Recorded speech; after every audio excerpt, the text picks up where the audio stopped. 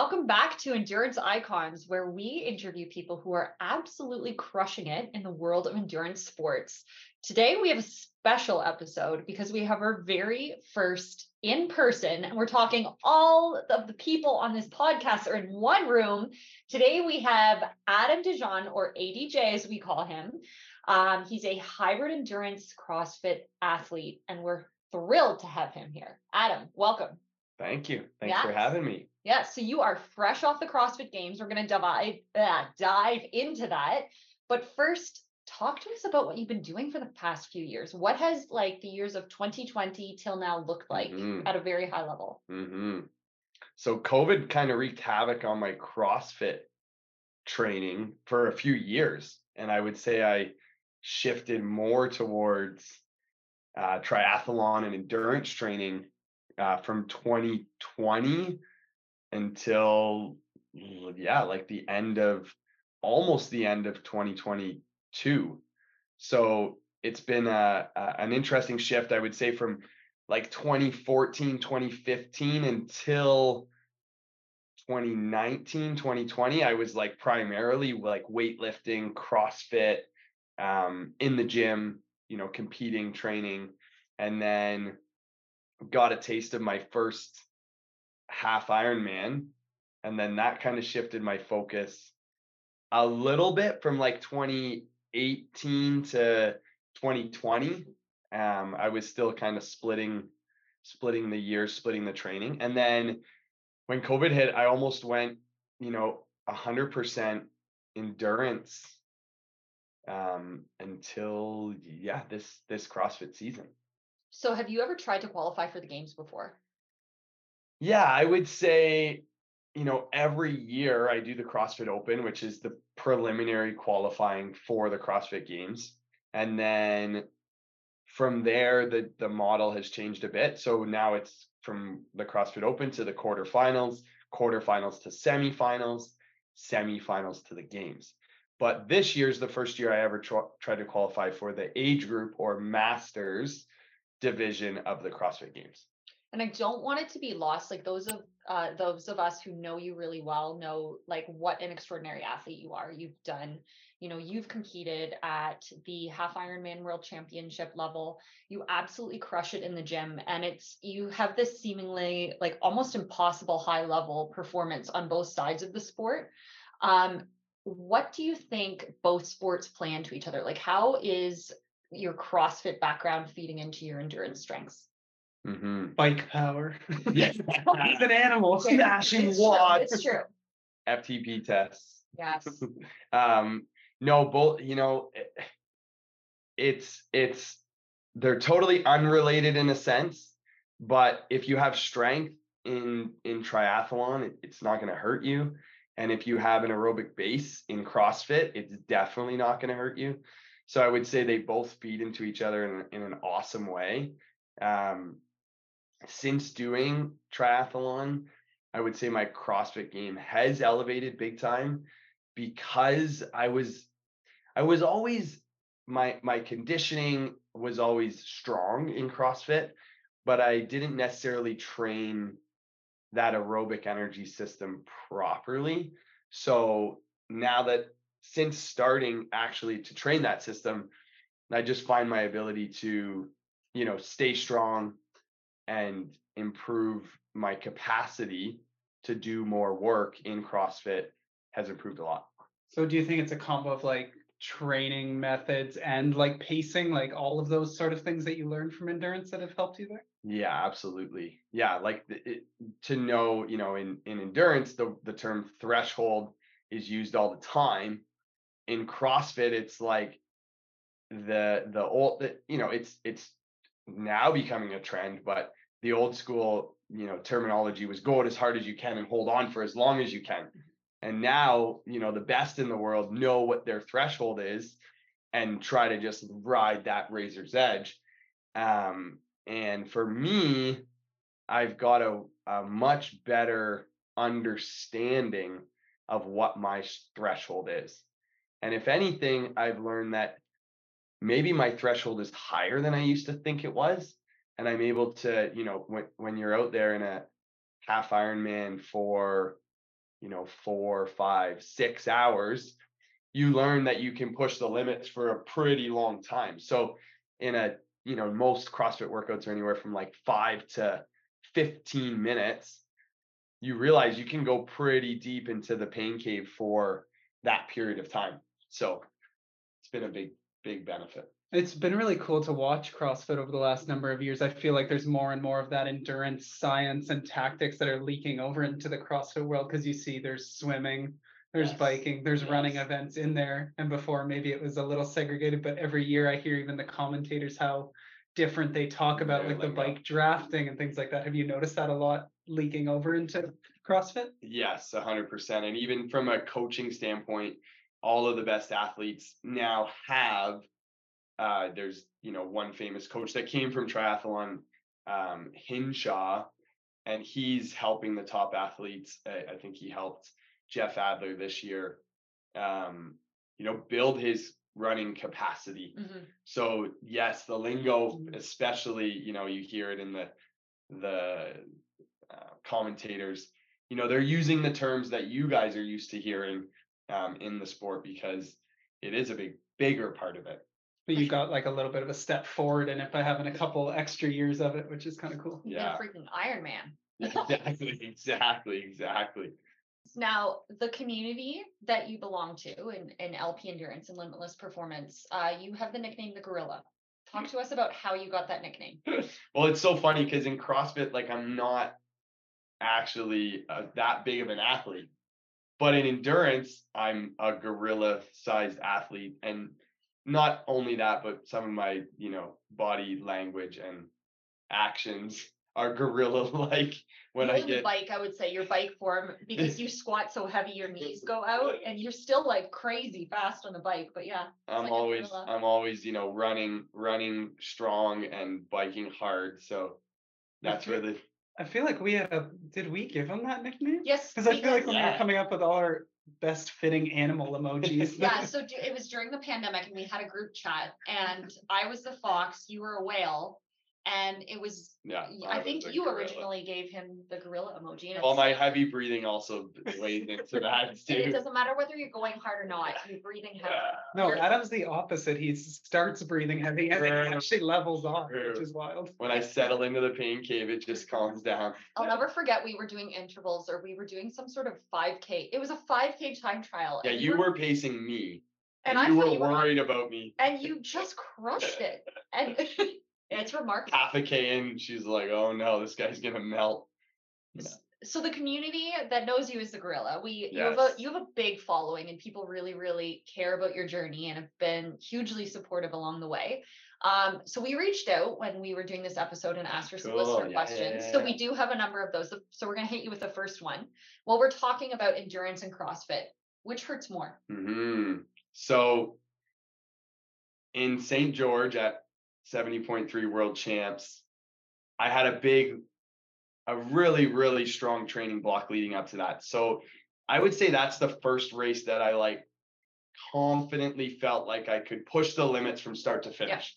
In the past, it was like, my bike fitness isn't quite there, so I got it back. Anyways, so I was able to go to a pretty deep, dark place because I biked super hard and then trying to run off of that. So that was probably the most painful a 70.3 has been. And then, okay, so CrossFit this week was at the games 8 times, not every workout, but it was beyond the pain cave. We were coming, it was such a close race every single workout that you were just going way beyond your threshold to try to finish that last movement or the last minute of the workout, way past the point. And not to mention it was hot. All the same factors that play in if you're, you got 1K to go in a 7. So it's a different type of pain. I would say in triathlon, you need that grit and mental toughness to dig deep for a long time and not, it's so easy to back off your paces, right? Just take this next K easy, to just keep your foot on the gas pedal for so long is a challenge in itself. In CrossFit, it's more like you gotta flip the switch and just kind of like shut off, all sensors and just go. Not for the whole workout or not for every workout, but for those like tough, dark moments. So my politically correct answer is both. Well, I was going to say, there's a part of me is endurance that I'm glad you weren't immediately like, oh yeah, easily one or the other, because they're both really, really hard, but they're also completely different sports. When you talked about mindset, is there a place, like, where do you go? I know we're going to talk about mindset in a little bit, but where do you go in your head how is where you go in your head different between the sports, or is it? Yeah, like I would say the best comparison would be like a 1 mile race in endurance. For most good runners, that's not a very fun race. No. It's short, it's max effort. That's what most CrossFit workouts are like. Fair. You think you need to be well aware of your limits and your pacing, but at the same time you need to just kind of like shut it off and just push through the pain. So remind me what where you went in your head, but I think that answers it. Like, comparing where even for our ultra endurance listeners that do, like, I don't know, ultra marathons or Ironmans, it's the difference between one of those ultra endurance versus racing a 5K almost. Right. Yeah, they're just very different beasts. Yeah, more like a 5K or a 1 mile than it is both are badass. Yeah, and in the same but different way. Yeah. So I'd love to chat next on kind of your qualifying for this, because I feel like we talked to you early in the year, and I think you had mentioned a little bit about it, but I feel like this really picked up momentum as it went along, and your status in each of those like kind of phases as it started in the open and kept going, you just got more and more momentum. Tell us about kind of your rankings in that and like how this whole thing got rolled. Yeah. So coming off of 70.3 world champs, it was such a long triathlon season, and I had been the last couple of years, I didn't really have any like super big CrossFit goals for the season. I knew that, November was just going to be super chill, train, but I was tapped out in terms of like competing and racing. And then in December, I would, slowly start to ramp up to what is the CrossFit Open. So stage 1 of qualifying is the CrossFit Open. It's like from the middle of February till March 1st. And that's where all the athletes at all levels compete. It's 3 workouts. Yeah, they've narrowed it down to 3 workouts over 3 weeks, 1 a week. And in my division, there were 30,000 male 35 to 39-year-olds. 30,000 males from around the world. Wow. Some of them would be totally doing it for fun. Some of them would be doing it competitively. But that's where the pool started. Mm-hmm. And then from there, it goes to the quarterfinals, which was at the end of March, so a month later. So I had the Open, where I think I was ranked in the top 10%. So the top 10%, 3,000 move on to the quarterfinals. Okay, so I think at that point, I was ranked 93rd going in. So that's the same ranking that I ended up in the top 10 with. So then in the quarterfinals, it's now the 3,000 plus or minus competitive athletes that are pushing to like make it to the CrossFit Games. So in that one, I had to finish in the top 30 to move on to the semifinals. So I'm getting more and more fit, CrossFit fit, stronger as I move on, because each month from November to December to January, February, March, I'm getting stronger and my skills are getting better because I just kind of started that training block. So I end up in 93rd going into the quarters, and then I end up in 32nd. So I'm 2 spots out of semifinal rankings, but that's when I learned that once they go through the whole system of, reviewing workouts, reviewing videos, reviewing scores, that people get, penalties and DNF and all that stuff. So I end up in 28th. So now I'm ranked 28th going into semifinals, which is at the end of April. And the testing becomes more and more specific, not more intense, but the open is very like, broad. Quarterfinals, they start to increase the volume of the movements and the weights start to go up. And then semifinals, it starts to become more of like the higher skilled movements. So I'm starting to prep more and more for that stuff. So I get into the top 30. I'm 28th going into semis, but very excited because semifinal workouts historically have been more tailored towards my strengths than like a quarterfinals or an open workout. And what's your strengths? Would you describe? More so the open is very like CrossFit skills. There's like the 11 skills of CrossFit, and you just essentially have to like be really proficient at those skills. Then quarterfinals, it's like the higher version of those skills mixed in with some heavier barbells and heavier weights. But then in the semis, it starts to get into more athletic driven movements at a higher volume, at a higher intensity, with more weight. But we had rope climbs, we had bench press, we had shuttle runs, we had barbells, we had, so you can already kind of see it's less CrossFit skill focused and more like athlete driven, because they know at the CrossFit Games it's almost 100% athlete driven because they're going to test your overall athleticism. So then I go through that qualifying stage and I end up like 12th, I think. And then again, crossing our fingers, can I get in the, can I get in? And it took a long time. Took, I think, like 10 days to figure out the final leaderboard. And I end up tied for 9th, which technically put me in 10th. So it got me in.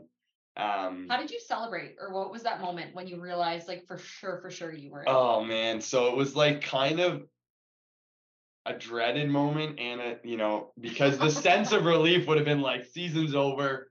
And then like now I'm like, oh my God, like I've never trained for the CrossFit Games.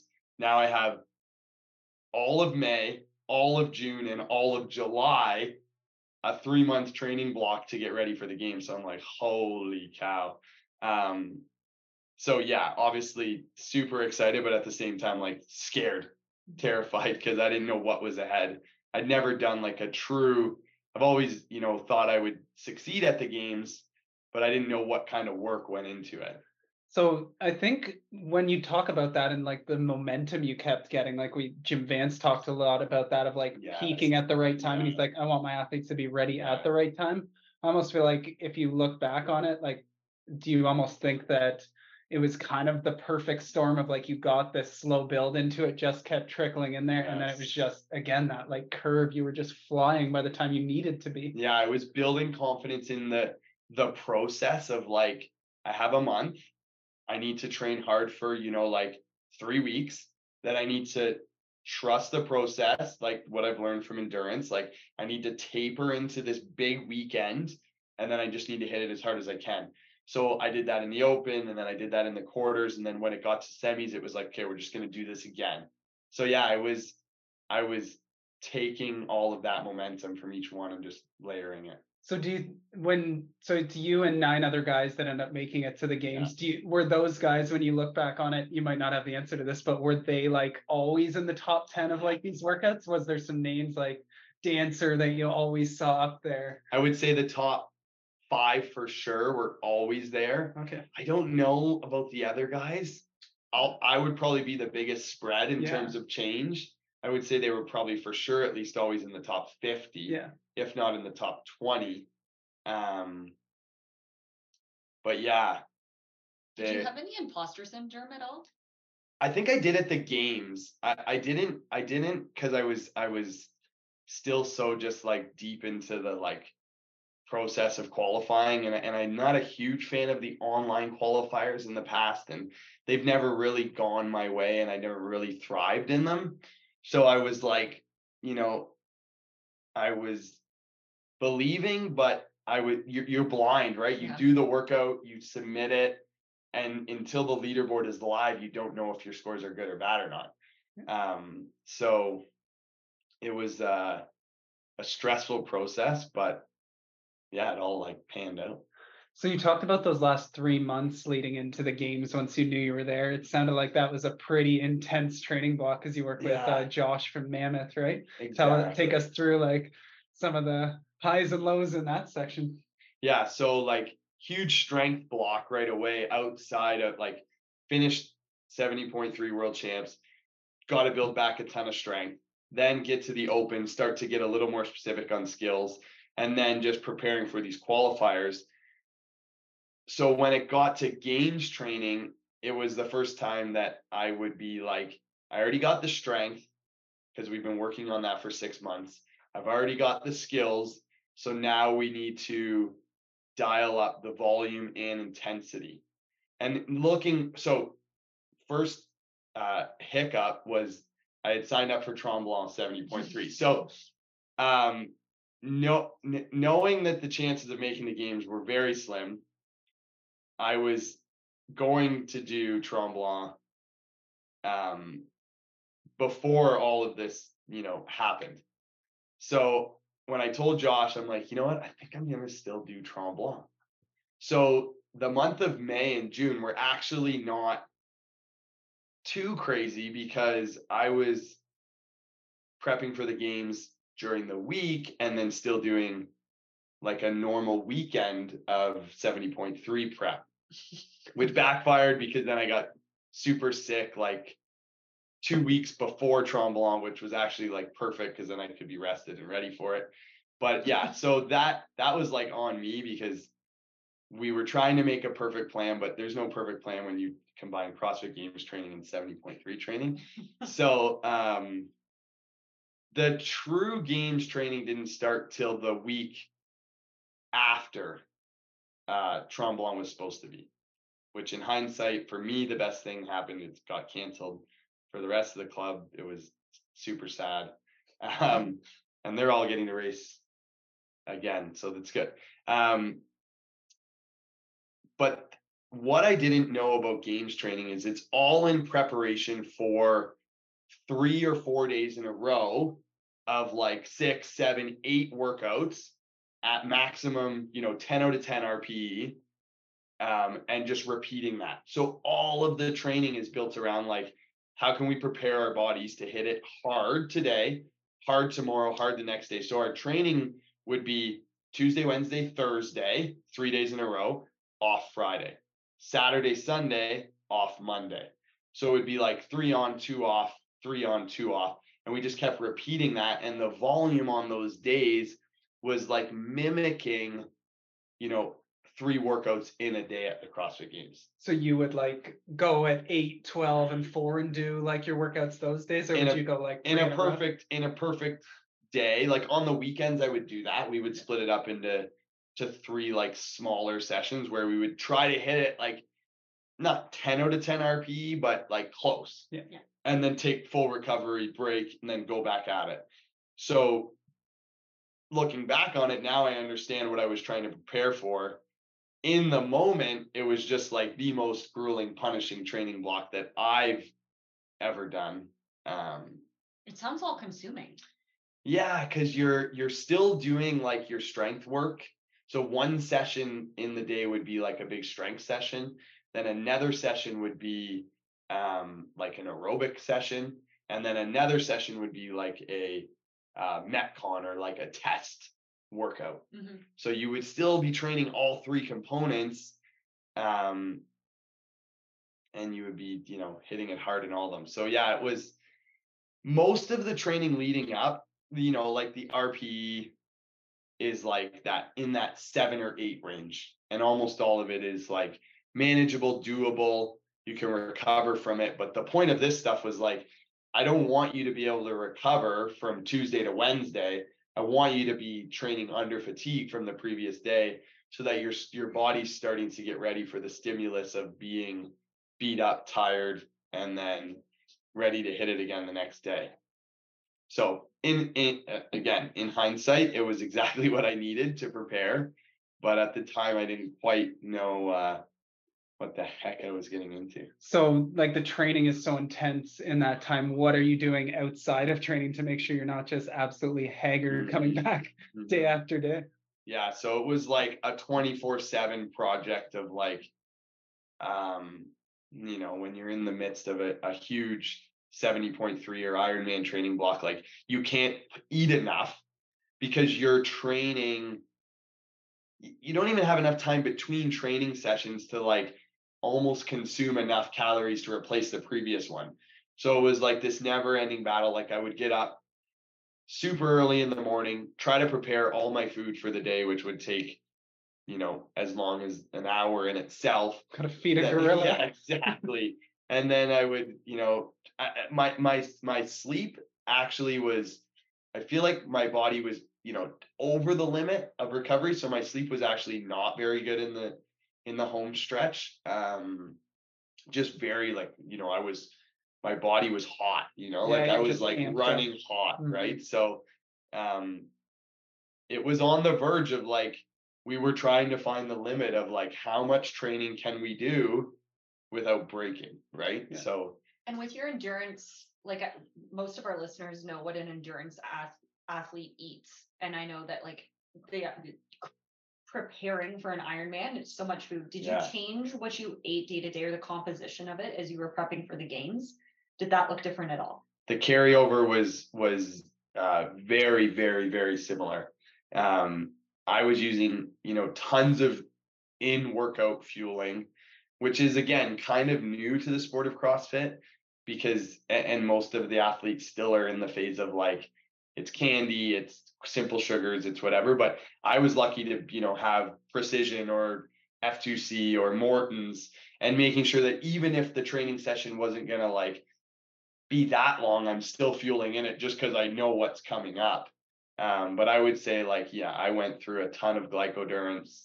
I went through, Morton's gels and all that stuff. So that, and then I would do, like you guys always say, like the double breakfast was totally a thing. Triple sometimes. Now it's triple. So it was like, there was like the eggs and toast breakfast. Then there was the oats and fruit and, protein shake or like scoop of protein breakfast. Then there was lunch with potatoes and chicken or beef and then rice and whatever. And then there was the afternoon snack with yogurt and granola. And then there was dinner. And then there was in-workout fueling. And then there was a before bed snack. So it was a nonstop refueling process. But it actually served me well because at the games, which we'll talk about, like I needed to be prepared for that kind of like, sometimes we didn't have enough time between workouts to totally refuel and have a full meal. We needed to like just use, in workout fueling because we wouldn't have time to digest. We'd only have like, say you need 2 to 3 hours to digest a meal. We only had 2 hours from when we finished the workout till when we started the next one. And we start the warm up like, an hour before we hit the field or whatever. So. So we've talked about this a lot on the endurance front, like when you're going after big performance goals and it takes a ton of time. What were some of those things that like Michelle or your team had to like take off your plate outside to allow that to happen? Like whether it was meal prep or taking your classes, like was there things like that you needed to drop to make sure you could perform and be able to actually absorb this training? I think my IOU list is infinite. I don't know if I'll ever repay it back. Yeah, like our parents and our family helped us a ton with babysitting and just like responsibilities on that end of the spectrum. Michelle and Madison, let's just say if Madison wakes up in the middle of the night, she's not calling for dad, she's calling for mom. So now as I try to repay my IOUs, Like last night, Madison wanted nothing to do with dad in the middle of the night. She wanted mom, and mom just wanted to get some sleep. So now that's another debt to be repaid. Do you have like a blonde wig that you purchased? I need a voice and a wig. Nice recording. Yeah. The smell too. Yeah, and then oh man, so yeah, and needless to say, yeah, my coaching responsibilities, the LP team stepped up huge, and especially in those final 3 weeks, like it was just I could get the 3 hours of training done in a day, which again for most of the listeners is like, oh, it's pretty normal for training for a big race and the final push and the final lead up to it. But it's time consuming, and to absorb it, it's you can't just ignore the fact that the recovery is going to happen. My goal wasn't just to, and it got to this point some days, but my goal wasn't just to like survive the training. My goal was to be able to like execute it to the best of my ability. So that meant like being as prepared as possible for it, which means the recovery as soon as it's over. So yeah, I just felt like that was a point that needed to be highlighted. Yeah. When your demands of that go way up, like something needs to give, and it's Yeah. going to be your body if you don't do it. So Totally, big athlete yeah. for big I would lesson. say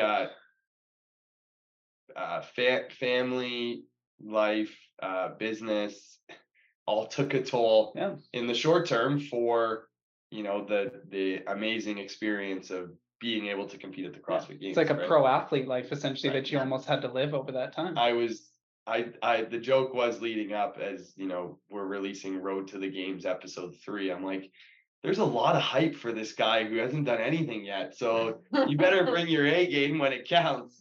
But I was lucky enough to be able to find an extra gear out on the competition floor. Yeah. So. So one of the crazy things we noticed, especially in some of your CrossFit Games pictures, where like every year we've noticed from endurance back to strength season, like your body definitely fluctuates a lot in terms of your body comp. But like, tell us a little bit about like what are some of the biggest factors you think that change between the two, and was this like maybe one of the most drastic changes? Because I don't know if I'd ever seen you quite that ripped in the time I've known you. Like it was wild. I was like, I can see his 8-pack through his shirt. It was. I finally figured out my nutrition in endurance season last year. I worked with Kara, and we finally figured out kind of like some of the things I was doing wrong or like could have been doing better.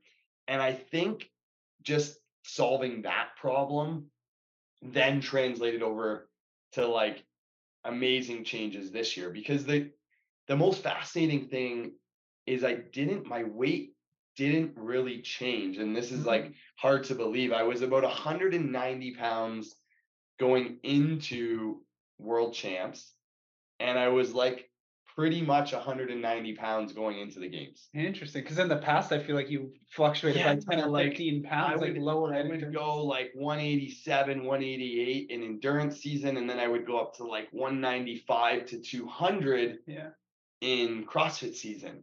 So I would say. But you talked about like the volume you were doing this time at CrossFit, so maybe that mimicked endurance a little bit more. But yeah, you looked totally different than you do during endurance season. Yeah, like the muscle mass and just the way I was carrying the muscle was like, that's why I couldn't, when I stepped on the scale like 2 or 3 weeks before, not that it mattered, but I was expecting like 195 or even closer to 200. When I saw 190, I'm like, wow, like it was fascinating to see that I was probably leaner, like not as lean going into World Champs as I was going into the CrossFit Games. So maybe I did have less body fat, but in terms of muscle mass, I think there was a significant increase. But yeah, the nutrition, which I figured out last year, like, July, August, I finally like tapped into what I was, maybe off a little bit on.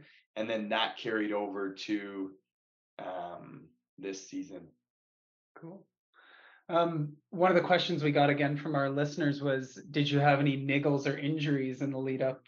Like, were you on the edge of anything or any concerns? I was thinking about this, and I think I live no matter what sport I'm in, I always live on with the thought of like, I train today with the thought of like tomorrow in mind. So I always am like overly conscious of like, what can I do today to make sure that I don't wake up tomorrow with an injury, or get injured in like, I'll do everything possible to not get injured within a training session for the longevity of the training block. But I got this bicep strain. So one of the big, increases in volume was rope climbs. And we were doing, regular rope climbs, legless rope climbs with a vest on, rope climbs, under fatigue. And it didn't happen in the session, but I ripped my hands on some pull-ups or some rope climbs or something. And then I was kind of compensating for the ripped hands, and it kind of like, carried up the arm, and my bicep ended up being like so tight the 2.5 weeks leading up to the games. Doc Kyle saved me huge on that. We just like worked on it. I would, every time I saw him, I'm like, okay, we just need to work on it for 5 minutes. Just like free it up. Because it got to the point where like I couldn't, under like flexion, it was so tight that it felt like I had like elbow pain just because the bicep was so tight. I didn't necessarily feel it when I was doing, but it was when I was doing anything with the barbell in the front rack position, or when I was doing like handstand push-ups or coming down into that like loaded position, I would feel it. But anyways, we kept it just good enough that it didn't even cross my mind in competition. But that was the biggest niggle. More systemic fatigue than any like acute fatigue. That might actually be surprising to people just looking at how demanding some of those events are, but just a testament to like the massive base and years you have under you that doesn't destroy you muscularly. You would be better than anyone I know at prevention. Like I've learned so much from you in the amount of, you're a perfect example of all of the principles that LP stands for. You follow every single one from the T, whether it's, the training, but also the nutrition and the recovery and all of the other pieces around it. You do that. You check every box, and that's why you can do both. Yeah, I think it's just because I've been doing, since playing hockey, my body was so beat up that I've dealt with the other side of it where I was like always dealing with something. So once I got like 100% healthy and feeling good, then I'm like, I don't want to go back there. Because I feel like once you get one, then the list just never ends. You're just transitioning from one to the next. And so, yeah, I take a ton of, pride in always making sure I'm on the leading edge of not being. If you remember, he's the king of like hydration and recovery. Remember the diaper bag for when Madison was being born? He brought BioSteel. So he's mentioned Madison for all the listeners who have not yet met Adam. Adam owns a gym with his wife, Michelle. And so we were having a diaper party for his now born beautiful daughter, Madison. And is a part of as a part of a diaper party to celebrate the birth of his unborn child. There's a list of questions, and one of the questions that was asked is, what are 3 things that is in a diaper bag? And without missing a beat, the first thing that he yelled out is BioSteel. Like, and that's Adam in a nutshell. Like, of course you have BioSteel. All I was thinking about was Michelle's hydration during labor. I respect that. Yes. I don't think that was on Michelle's list. It wasn't. It definitely wasn't. But BioSteel in a diaper bag has become one of the perfect ways to describe who you are as a person. I wanted her to have gels and fueling in the delivery room too, but that didn't fly. How many grams of carbs per hour do you have? That's what I was thinking. Ma'am, you can't eat in case you need to have a seat. Let's not go there. Yeah, we'll leave it at that. Final question about prep. You got to prep a bunch with Jack and Emma, who competed in the individuals section and both did like amazing in that. What was that like? And what did you learn anything from them? How did you guys work together? Yeah, it was an eye-opening experience because, and it was a similar experience at the games. Like, I know these guys are good at CrossFit, but I don't expect them to be such great athletes at everything. And let's just say in about a month of training, I can count on definitely one hand, maybe just on a couple fingers, the amount of workouts that I won versus the amount of workouts that they won. And I just find it incredible that like I work really hard to be at the level I'm at. But then I compared it, someone asked me, I compared it to like if you're an age group triathlete and then you go and train with a pro, it would be a similar feeling. And they're pros. They are 100% pros. And when I'm training with them, I'm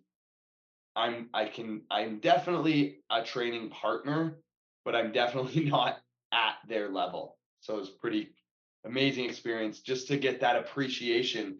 Because when just like a pro triathlete, when they're racing, you don't quite appreciate the level that they're at.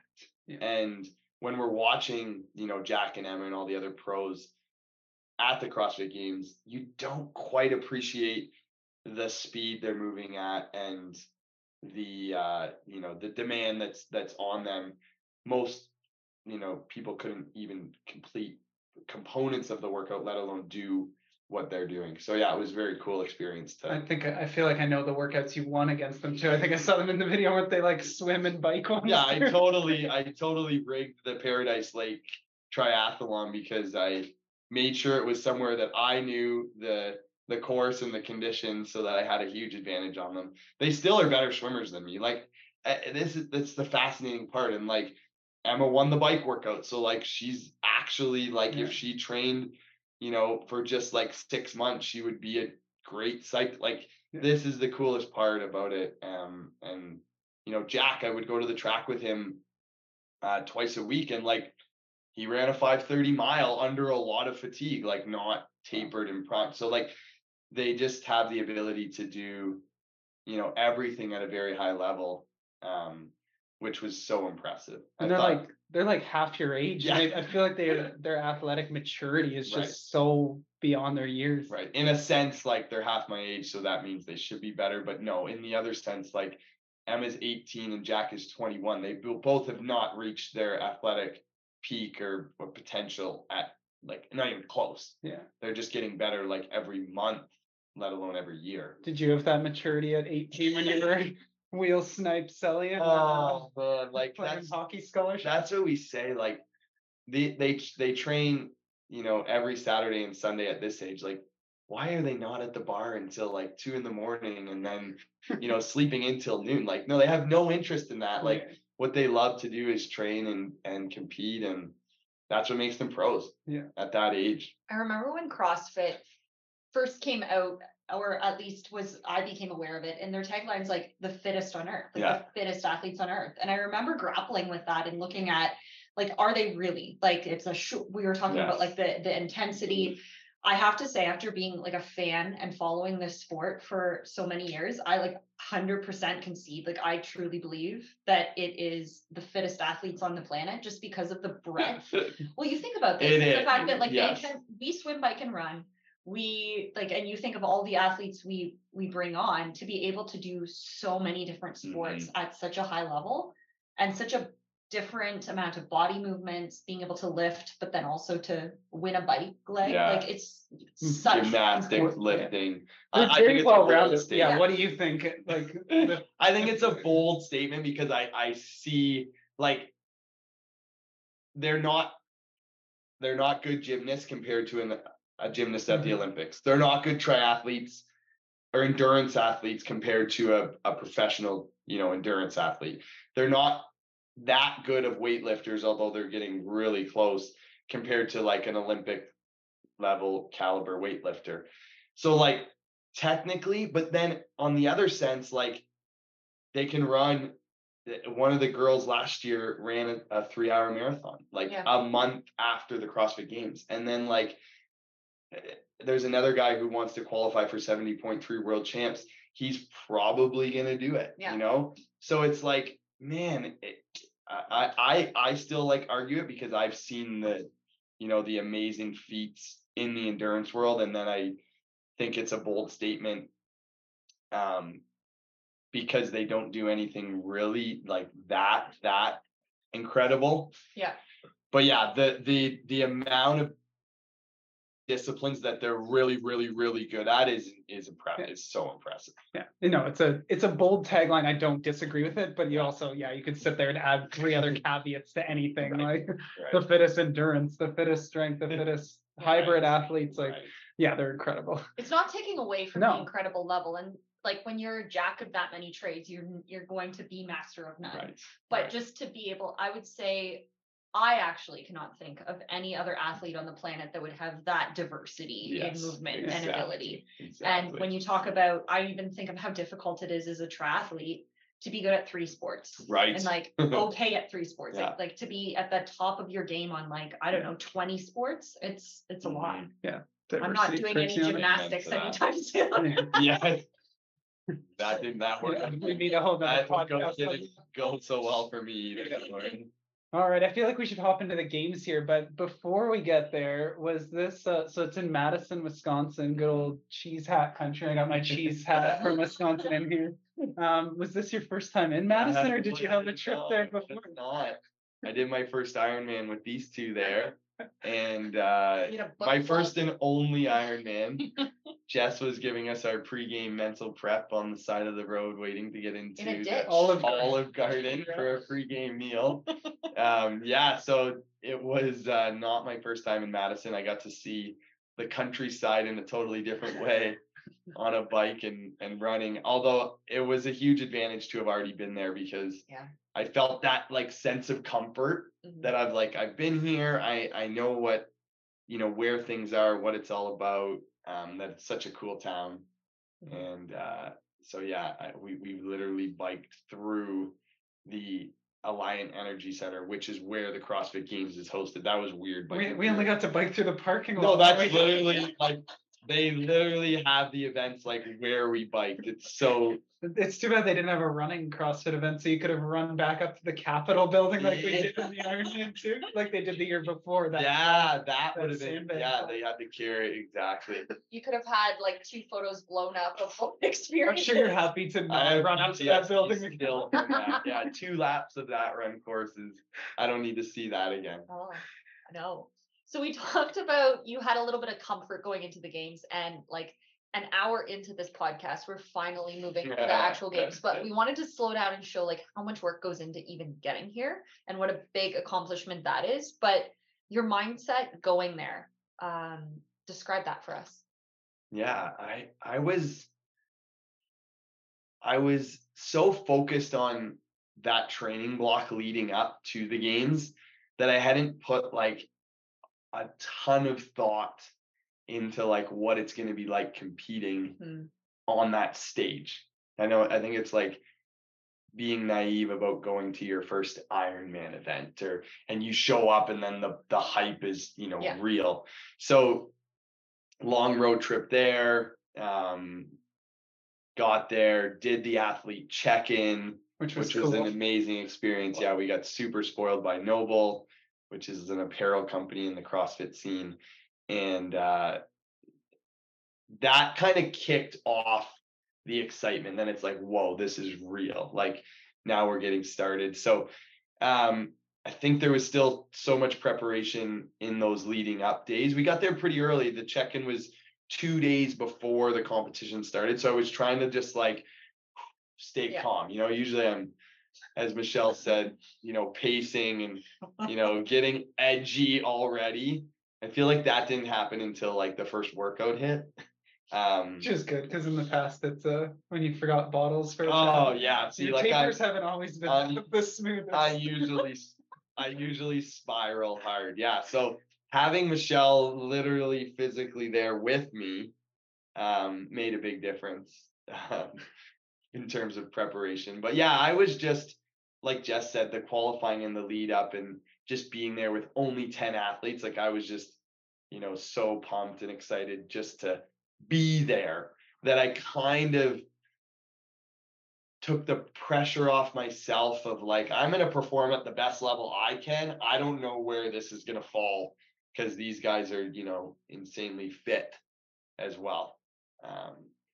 So yeah, I was trying to just not turn on the, intensity until the first day started. Cool. So talking about some of the workouts, we don't necessarily need to go through every single one of them, but like, what were some of the real highs and lows? Because it definitely seemed like a roller coaster ride, just seeing like the recaps from Michelle and stuff like that. So not that we're gonna like go through it, but I'll tell you the kind of like highlights from each workout and how they kind of like set up the whole I love it experience. So event 1 was a max lift, which for those of you who know my like strengths or weaknesses in CrossFit, that was going to be like damage control. You get 100 points for each workout. If you win it, if you get last, you get 10 points. So it's like more a 10 point difference. 10 points per athlete because there was 10. If there was 20 athletes, then it would be 5 points per athlete, etc. So it was like the one spot on the leaderboard can make a big difference. So I get out there for my first event. It's like nerve-wracking because I know I'm not going to be the biggest lifter. It's not going to be my event. I just have to, perform the best I can. Josh and I had talked about like what my targets are. I didn't believe him. I thought he was full of, you know what? You can swear on it. and I hit those numbers. So like 250 snatch, 315 clean and jerk, which doesn't mean that much, except for the fact that I hadn't hit anything over 225 on snatch in like 3 years. And I hit 25 pounds more than that. And I hadn't hit over 285 on clean and jerk in again, like 2 or 3 years. So that was 15, 30 pounds, call them 30-pound personal bests on each lift. So great start. That got me like rolling into the event. And workout 2 was literally 1 minute after workout 1. So you finish your lift, and then 1 minute I had to switch shoes because I went from my lifting shoes to my, like workout shoes. And then we're on this hot field, and workout 2 was like one that I finished 7th on the lift. So it wasn't better or worse than expected, but the fact that I hit my goals and targets gave me a boost of confidence. Second workout was supposed to be one that I was going to crush. Long workout. I think it took like 12 or 14 minutes, which in CrossFit, that's a long time. You're like at threshold that whole time. And I finished 4th. So now I have a 7th and a 4th. And remember, those workouts are like polar opposites. So the big lifters usually finish lower. So most of the guys at that point, I was like sitting in a good spot. Like I was sitting, although, I was probably in like 3rd or 4th after those 2 events. Then the workout on the first night was called Helen, which was essentially a running workout. It was 400-meter run, 21 kettlebell swings, and 12 pull-ups. But the 400-meter run is significantly more work than the other 2. And you had to do 3 rounds of that. So 1,200 meters of running. And then it was like 90 seconds of running, 1 minute of kettlebell swings and pull-ups 3 times. So I go into that workout, confidence is high, excited for this workout, know that I can finish the day strong. In the first round, I get a no rep, which means, you have to redo that rep on the chin-ups. Not a big deal, except I didn't know that my judge gave me a no rep. So I jumped off the chin-up bar and started running for the second loop. He yelled at me. He said, you have to come back and do 1 more rep. And in this workout, this is a workout that came down to a stride length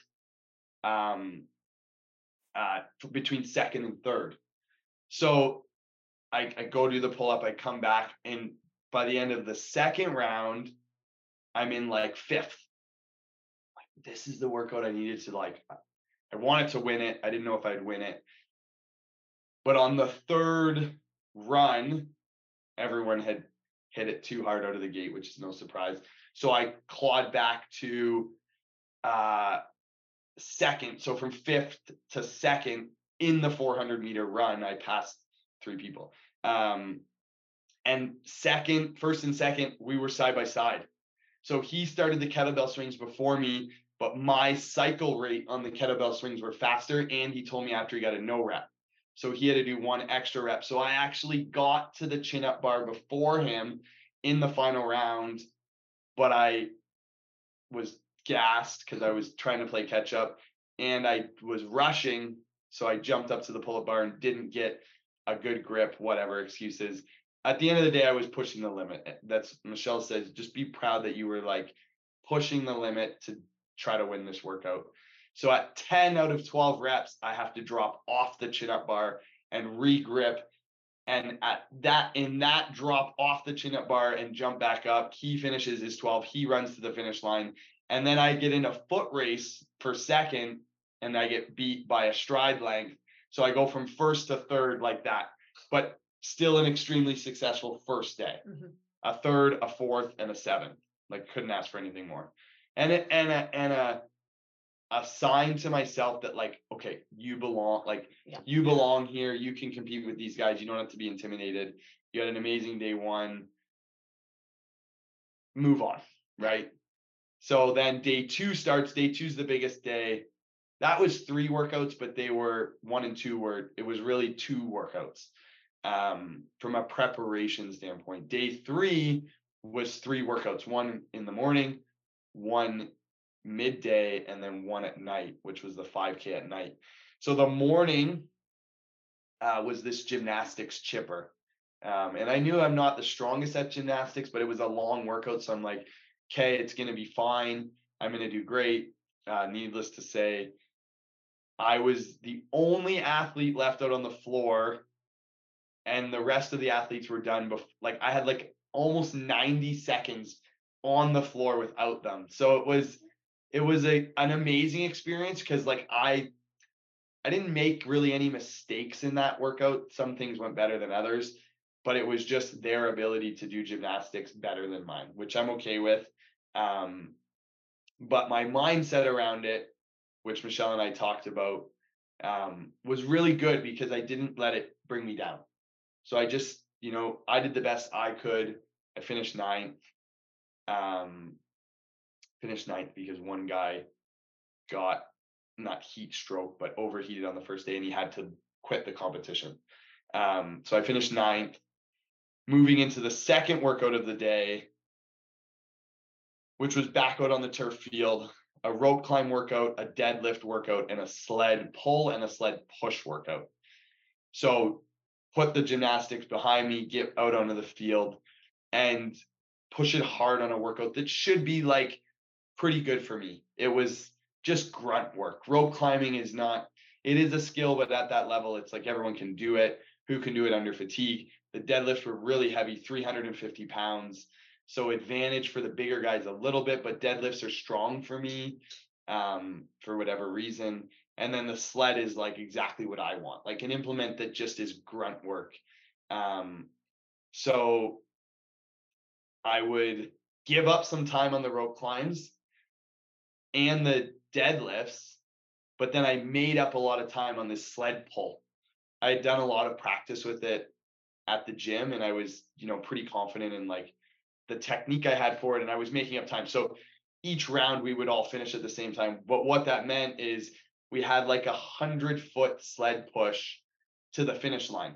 So there was 3, 4, 5, 4 of us started the sled push at the exact same time. And it was this death march to the finish line. And the sled was so heavy. The slowest sprint ever. So somehow I got into this rhythm of I'd do like 10 really fast, hard steps. And then I would stop and rest. Then I would do 10 really fast, hard steps. And I would stop and rest. And I would like pass them. And then I would fall behind them. And then I would pass them. And I would fall behind them. So needless to say, it was a race for 3rd, 4th, 5th, and 6th. And it was 5 seconds between third and sixth, and I ended up sixth. So it was like Ideal I start to gave the it day. everything I got, and then just kind of made like a little mistake with that like weird strategy I was using.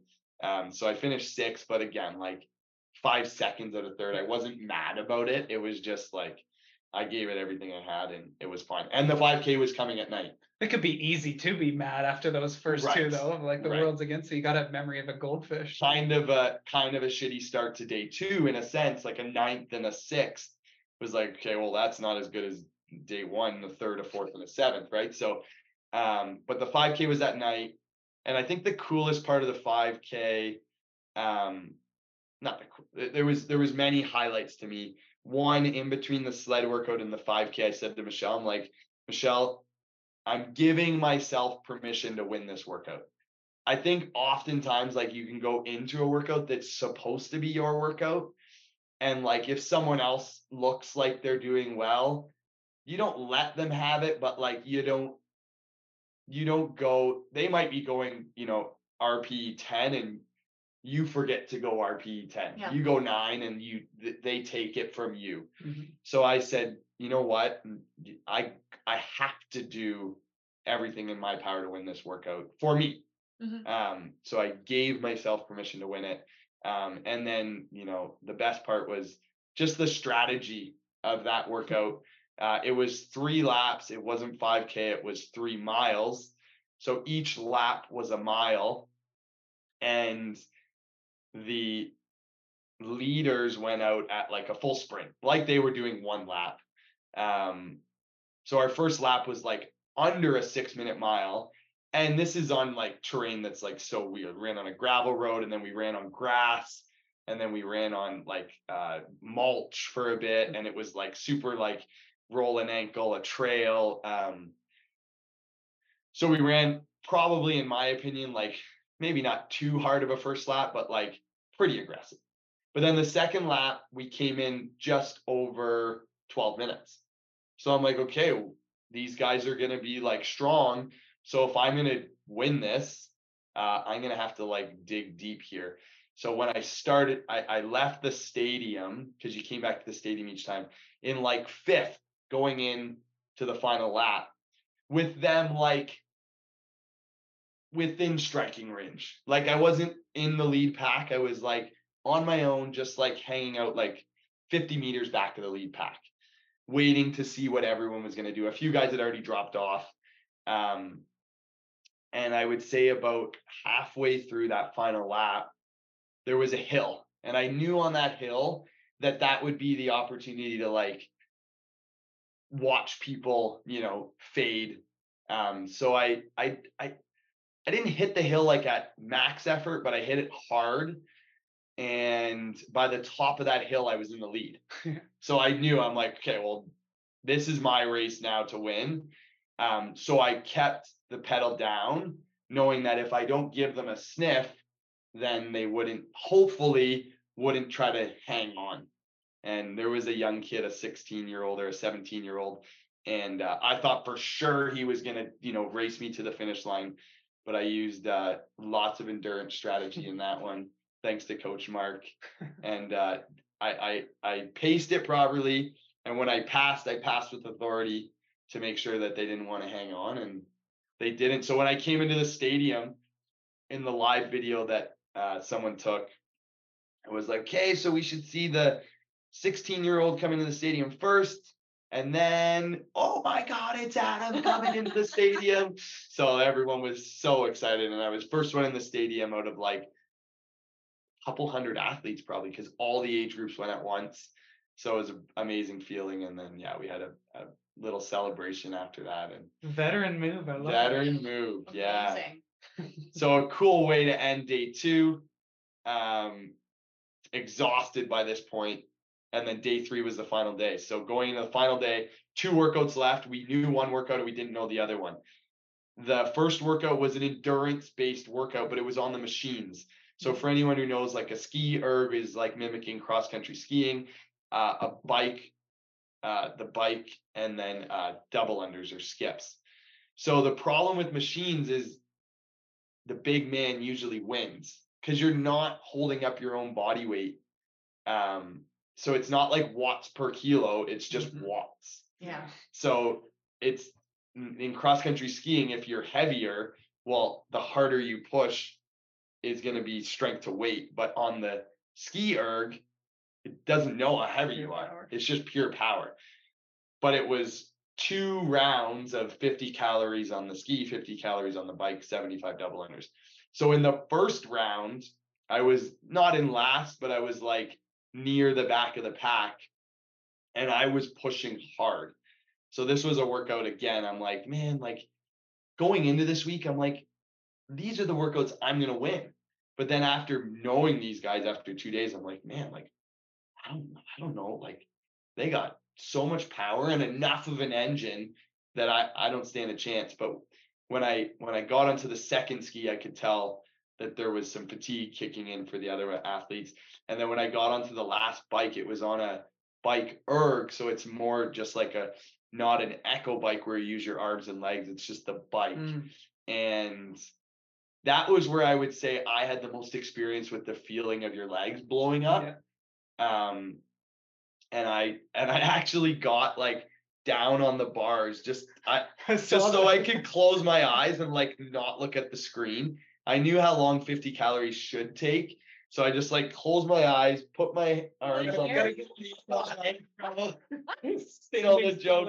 So my post race interview with my fans was like, yeah, I got arrow and I won it.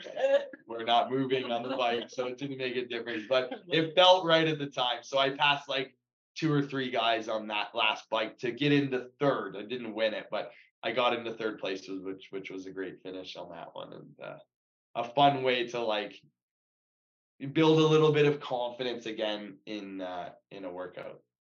And then the final workout, we didn't know it until a couple hours before, and it was like as much of a pure CrossFit workout as you could get. And this is the one where before I was super nervous, pacing like crazy. I'm like, man, I'm in a good position and like I could blow it on this workout. Like I'm good at these 2 movements, but these guys are incredible at them. Like, and Michelle's like, Adam, like you put yourself in this situation. Like, how could you ask for anything more than to be sitting in like a top spot amongst these guys? Like, then she used the term like pressure is a privilege, like to embrace it, like enjoy it. So my mindset shifted there, and I'm like, I kind of threw my game plan out the door because I knew what they were going to do. We watched the ladies go before us, and it was 20 muscle ups, which I guess you have to know what a muscle up is, but a very high skilled movement. And like all of the ladies did 20 in a row. And it's like, oh man, 20. Yeah, they just do 20. And then like right into the dumbbell snatches. So I'm like, I need, like, my strategy was to break it 3 ways, like 9, then 7 or 6, or 9, then 7, then 4. And I'm like, it's not going to be good enough. So I just went as long as I could, not to failure, but like, let's say failure minus 1 or 2. That got me to 15. I think only one other guy broke it. Everyone else went unbroken. So I still got to the DB snatches like almost in last, but I got 15 and 5. So I told myself in the like waiting area, I'm like, you're going to have to do, and I said this to Mark the other day, I'm like, you're going to have to do something you've never done before, but you're going to have to trust that you can do it, right? You're going to have to trust that your fitness is good enough to do it. And it's like, put yourself in a cool spot. You've trained harder than you've ever trained before. Just believe that even though this isn't your game plan and not your strategy, like you're going to take a risk and your body's going to be able to do it. And, the workout didn't go perfect. It wasn't my best finish, but I pushed way past the limits of what I thought I was capable of. And I finished the workout in 3 minutes, which I don't even know if I could do 30 dumbbell snatches at 70 pounds in 3 minutes on a normal day, let alone do 20 muscle ups and then 30 snatches. So the fact that the winner did it in 2.5 minutes, it's like, you know what? It's just like, that's all. I'm happy with what I did. Kudos to them for being able to do it better. But it was a cool way to finish, just from mental toughness, mindset position where I push past what I've ever done before. And I think that was like kind of the theme of the weekend is like my lifts. I just trusted the process. Like your coach told you can do it, just like you can do it. Just go for those numbers. Your fitness is there. You might not have ever been there, but you can do it. So are you somebody that thrives off of like, do you get energy from like the external crowd, or are you more the like internal motivator or combo? Like I think I have to say like live competition brings out the absolute best in me. Like I think if I did a 5K on my own, I could still find the willpower to dig deep and like push it hard. But if I did a 5K with in a track on a stadium, like so I thrive off of that in person. I get like super nervous and like I'm pacing all those things, but I am experienced enough that I channel those nerves and like use them to my advantage. Cool. And how is that atmosphere compared to, because you've played high level sport before, how did that atmosphere compare to some of the other sporting events you've done, like in your hockey days and stuff? I think just the setup and it was so world class that it was just like it brought me to another level that I'd never been at. I'm not saying it was like better or worse. It was maybe just my like own energy and mindset made it seem that much better. It's not like the stadium was full. It was just like, but all of my fans were there and like that the focus was on me and my mind. It was on me. So it was like, it was cool. It was cool. Very cool. And when you look back on it, was there a favorite, this was a listener question, was there a favorite workout you had of the games? The 5K is the cliche answer because the finish line feeling was like amazing. I think there was like moments in every workout that were my favorite. I think for me, when you make that choice, that like shift in the 5K, when I made the choice to dig deep and win it, those are like the favorite parts. And I think I had to do that in every workout at some point. When I made the choice to go for the 15 muscle ups, when I made the choice to there was a set of burpees in the second workout. It was the second set of burpees 10 minutes in. And it's like 21 burpees over this pig, they call it. And, you have every excuse in the world to slow down. It's hot. I'm tired. The workout's over. But I just was able to flip the switch and dig deep and push it there. And then, the sled workout, as disappointing as, those 5 seconds were, I dug as deep as I could, hit the finish line with nothing left. The missed rep, I'll never forget that. But then digging back, I'll never forget, that. So yeah, every workout had its own like special moment, which is really cool. Yeah, I felt like knowing you, like you would have gone almost away from the 5K one just because you like kind of the adversity. Like those are some of the best moments. It's easy to go to the highlight, but I think the true athletes really show like those resilience moments are some of the best for people. I'll remember those forever. So I'll remember the 5K forever too. But you'll look back on those and you'll like lose a little bit of sleep over those, but those are also the moments that you're like, I'm never gonna let that happen again. And that's how you become a better athlete, not the like one where you won the race and you're like, oh, I can do that every time. So. Exactly. Cool. And that was another listener question of like, if you miss a rep, what is your mental process of trying again? Like when you think back to those workouts or even that moment, it'd be so easy when you were no repped and it wasn't clear to you that you were called back. Like that moment of like frustration. Yeah. And a less, I would say, experienced athlete would have or mature athlete would allow that to derail them. Yeah. What is your process to recenter? Yeah, it actually gave me like an extra boost, an extra drive. Like I wanted to win the workout and then I really wanted to win the workout, like you're going to take this away from me with like, like I'm not going to blame it on them, but like, you got to be clear. If you're going to no rep me, like you got to be loud and clear. Don't just like pretend that everything's fine. Anyways, it made me want to win the workout just that extra more. And I think that's, in that scenario, in the gymnastics workout, I was getting no reps on these pistol squats. I was in a sense kind of just like, laughing it off, not actually, but like, man, I'm doing the best I can here. Like, the judge even apologized. She was clear, man. She's like, no rep, like, but yeah, there's different scenarios, but the one that like it's going to affect your potential outcome is the one where like I want to dig deeper to win it. So we talked about recovery in your training, and you'd mentioned that you replicated a lot of that leading into the games, but what did recovery look like in between? Because I mean, we watched all of them and it was almost like a punishing cadence of these workouts. Like, how did you wrap around the recovery? And also, what was your sleep like? So my parents took Madison, check, step one. So we could get Thanks, Mom and Dad. Yeah, like preparation, like it's the sleep at night, the risk of like she might not sleep, but they saved us, they took her. So sleep was like, fine, I'm gonna get the best sleep I can. You know, you're not gonna get the best sleep the night before a big race comes or whatever. So it is what it is. The warm up and then lead up to each workout was very challenging because you 40 minutes before the workout, you had to meet in the corral to walk over to the venue. So this was like, boom, triathlon. 30 minutes before the swim, what do I need to do? I need to take my gel and be sipping on water with lots of salt. Mm-hmm. So like gel, salt, more salt, because it was so hot. We were sweating so much. You warm up. The workout's only 10 minutes, but you warm up for an hour. Mm-hmm. Then you wait 40 minutes in the heat, sweating. You're still kind of warming up at that stage. And then you go out on the field, you compete for 10 minutes at your absolute max capacity.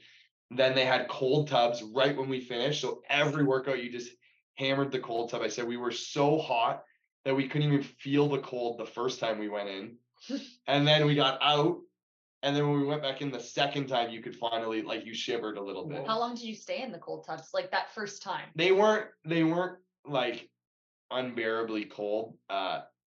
So we could have literally stayed in for like 2 or 3 minutes. Okay. Like you could stay in for a while. They weren't like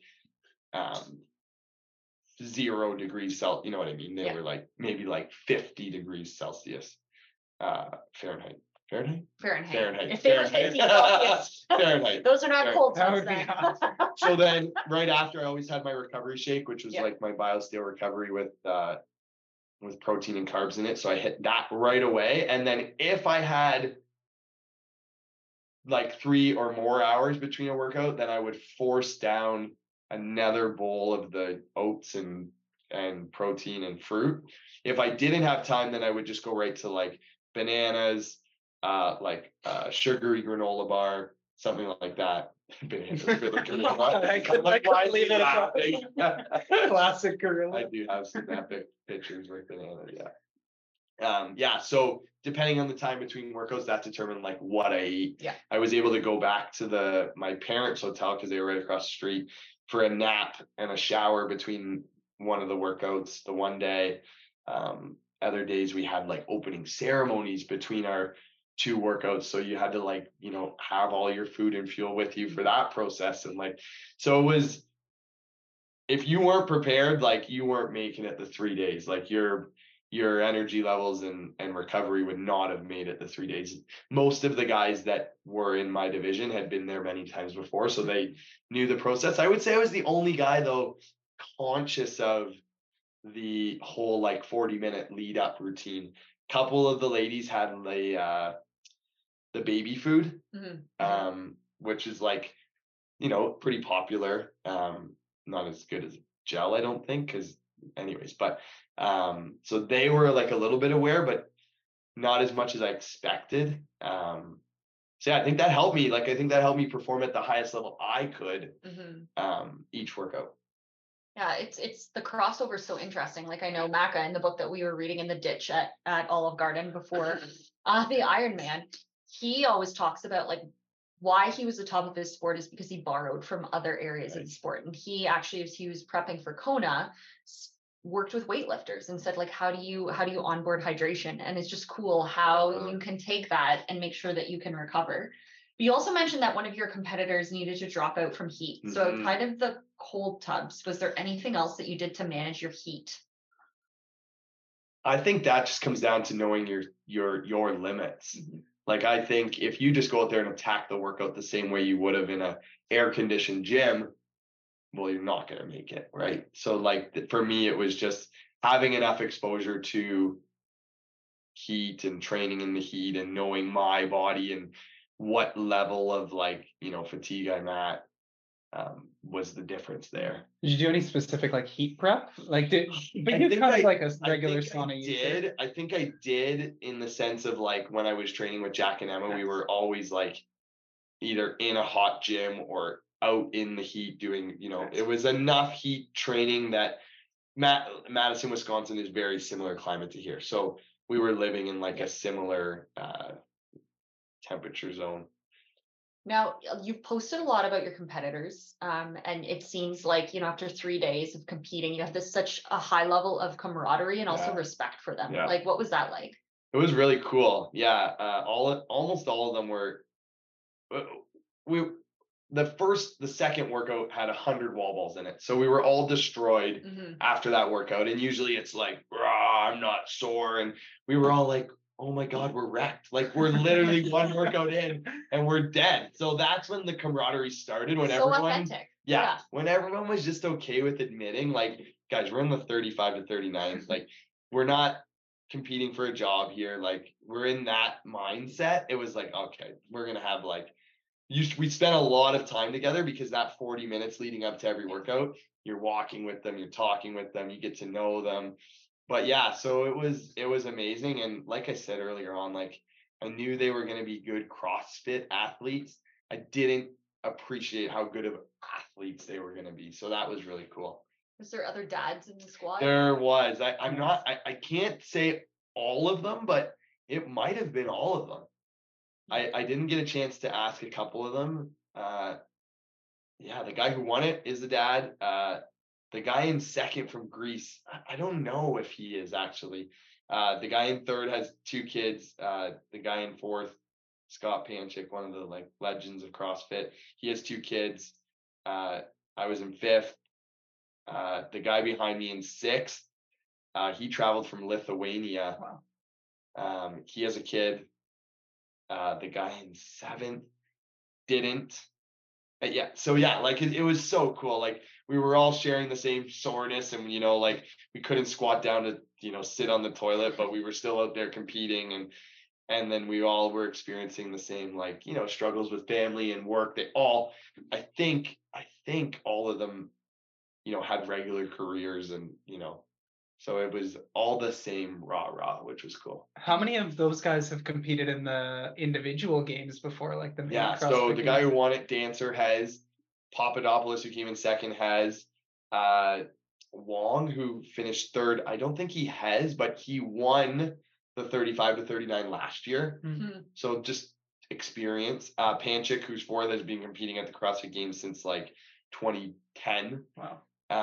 Then me in fifth, no experience. The guy in sixth, no experience, but first ever guy from Lithuania to be at the CrossFit Games. Nice. So he was a super nice guy.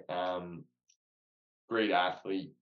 And then the guy in seventh, I think, has competed at the games. He didn't have a great, week of competing, but you could tell he had, the game. He just didn't have it that week.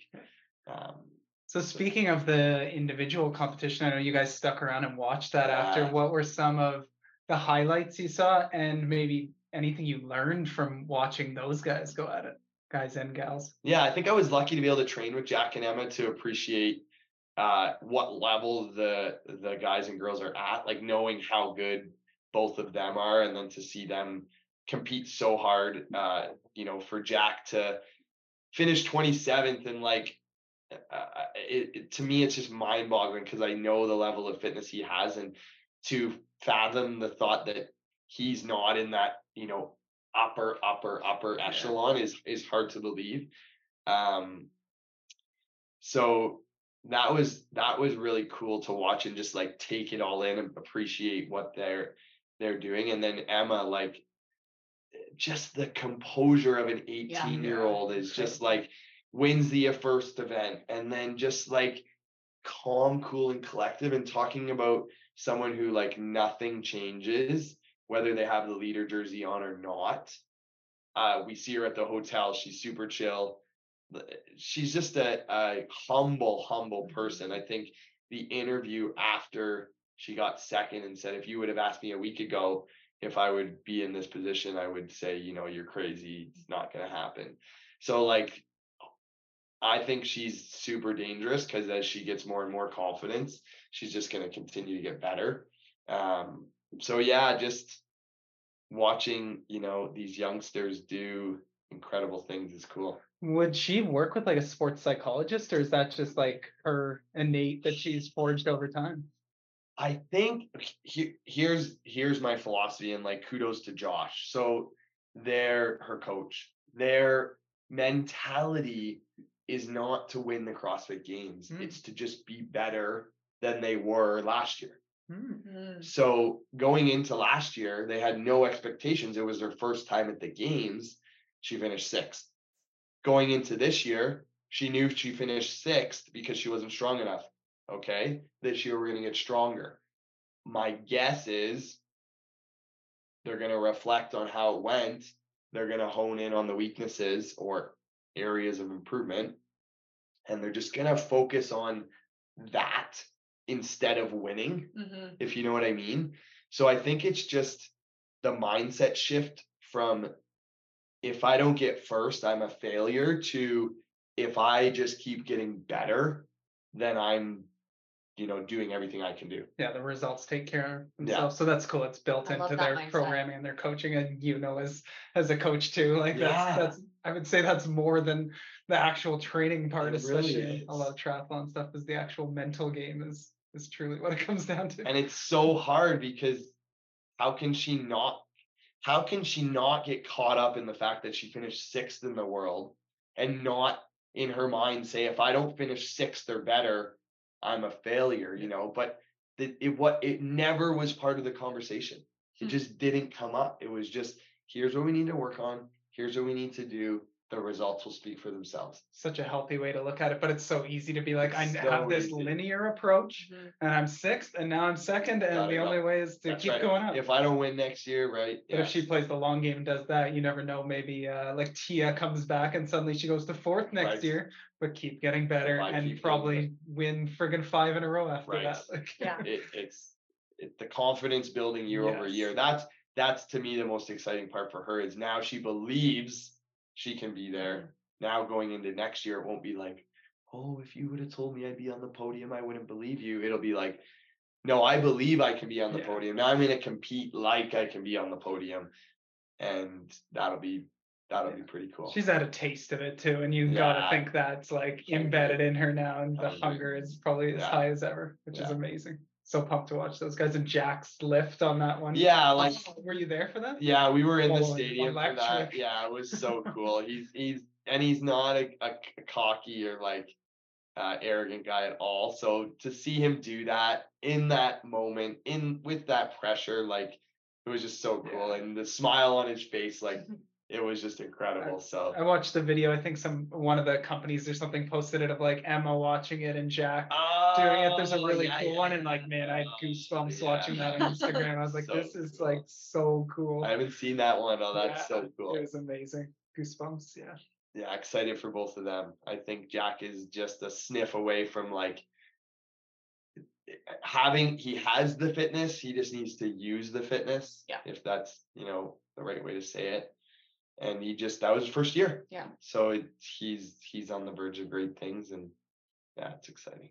One part of that is just year-over-year experience. And so we did have a couple more listener questions, and one of them is in the line of that. Like, now that you've gone to the games, it seems like those who like placed on the podium or were competing with you have been repeat. And it's almost like once you get that formula, you sort of understand what it takes to get there, what the training looks like.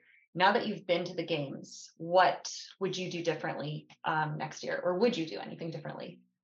Yeah, that's a good question. I mean, I would show up with a different, I would just be more prepared because I would know the process in advance. I didn't know the process of the 40 minutes and all of that preparation leading up. So I would be more confident and more prepared in the process of that. I just like in triathlon, like it's not my goal to be the best in the world at CrossFit or triathlon. It's just my goal to like push the limits and like do the best I can with it sounds without going all in, like going all in, but being okay with like not being the best in the world. So I would, you know, love the opportunity to go again if it aligns with like, first of all, qualifying like to get into that top 10 again. Who knows? Like it's such a small percentage that make it. And then like to get there and yeah, sure, I should get better at my gymnastics, but like I'm not willing to not go ride with the endurance crew on the We've weekends. missed you. Exactly. And I have FOMO. I have too much FOMO in my life to just give up one or the other. And I've said that I'll never, dedicate everything to one sport again. I love the idea of, being able to do as many sports as possible. So yeah, That's perfect. And that leads nicely into the final listener question we have. And this one, it made me laugh because they said it as a joke. It was a non-athlete entirely, where we ask like questions about the games and they're like, yeah, the question is why. But I thought that this let's get deep here for a moment. Like in terms of your triathlon and CrossFit, like why do you do what you do? Yeah, so this was a cool reminder to why I do it. Because sometimes I'm like, man, I'm being selfish. I'm doing it for me. And that's okay too. But I do it because we have this amazing community and I'm a leader in the community and I want to inspire other people in the community. And like the amount of support and like excitement that came from this past 2 weeks was like incredible. And it reminded me like me pushing my limits inspires other people to push their limits. And that's what all of the fans that were there and watching said, like, our favorite part was the fact that you suffered, like you put everything on the line, and we don't see you do that very often. And like to finish fifth is amazing, but it also shows like there's other, you gave it everything you got and you were fifth, so that was the coolest. So yeah, funny question, but this was like, I need that reminder in these events like this. So it was cool. You may have needed that reminder, but I feel like anybody that knows you, just like all you do is bring people together and then inspire them. Like it's so cool. It's literally your job. Yeah, that's what brought all of us together, is that same vibe. No, like, we love that. True. And we all push each other. Which is amazing, because I look at our community now and what excites me the most is like wherever I go next, I have people to push me. So that's my favorite part, is like we are all trying to get better together. And that's my only goal, is I want to do it, but I love seeing other people like get uncomfortable and do the same thing. So one final question we have for you, and you kind of talked about it a bit, and one of the things I've always appreciated about you is that you don't just do things because you should be doing them. Like be so easy to be like, okay, I came fifth this year, I need to get back to CrossFit Games and go fourth, third. But what kind of lights your fire coming out athletically? Like what are you looking to target, either endurance or CrossFit or something totally different? I don't know actually right now. I think it's not a boring answer, but I think what I want to do right now is build this perfect program, and not like long term, but that allows me to keep as much strength and as much conditioning as I can right now, until it's such a weird time of year, because if I wanted to race in triathlon, I would have to race now. It's like a weird time of year. Like I would have to be ready in 4 to 6 weeks to race, realistically. So I'm not going to jump into triathlon or endurance season. I don't think I have the window of time to even do like I could, but to do like a marathon or I also don't like to do things without like adequate preparation. I think like for me, a minimum is like a 12-week training block, because I'm already in good shape, relatively speaking. You're fine. to specialize in a run or whatever. I think triathlon is even like longer. But yeah, so over the next 12 weeks, I think if I can just, probably get my endurance, like my biking, swim, bike, run back up a bit without trying to compromise as much strength as I can. So then whatever opportunities come up, probably by like, I'll make, I'll have 17 things on my list in the next 2 weeks. But right now, I don't know, the things that excite me, I really want to do a high rocks race. I think that would be like a perfect combination of CrossFit and endurance. Yeah. I really want to do, I still have a sub 3 hour marathon on my list. You need both, buddy. Damn it. I haven't been as close as many times as you, but Just kidding. I still have that on my list of accomplishments. I really want to go back to the CrossFit Games. I want to crush lots more 70.3s. I do want to do another Ironman. That's Michelle. That's not in the near future. Yeah, over the next 12 weeks, Yeah, there's a different fittest yeah. to Jong. Yeah, right. Yeah, Michelle's got a half marathon coming up in the fall, so that's the number one goal: making sure that I don't book any fitness over her key runs. No. Exactly, simple as that. So, yeah, we'll see. But yeah, those are the things that excite me. Yeah, I think I'll do a 70.3 for sure next year. I would have loved to do it this year to like just see what that overlap looked like. Would I have just crumbled and died, or like would I have been fine? I don't know. I feel like the latter. It probably would have been fine, but like you had you were in some good 70.3 shape last year, so I know. It would have been so interesting to see. Like it's not that long ago. Anyways, yeah. So it would have been.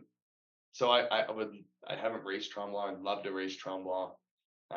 Yeah. So we'll see. Nothing specific yet. Now it's like I want to build this really cool training plan that has a lot of strength in it and a lot of aerobic work. Get rid of maybe some of like the gymnastics skills and metcons and that kind of stuff, and just do like aerobic base and strength base for a bit, and then be ready to go whatever way. I love that. Good news is when you come back to endurance, lots of new big dogs on the bike to throw down with you. You kind of take yourself. Oh my God, I know.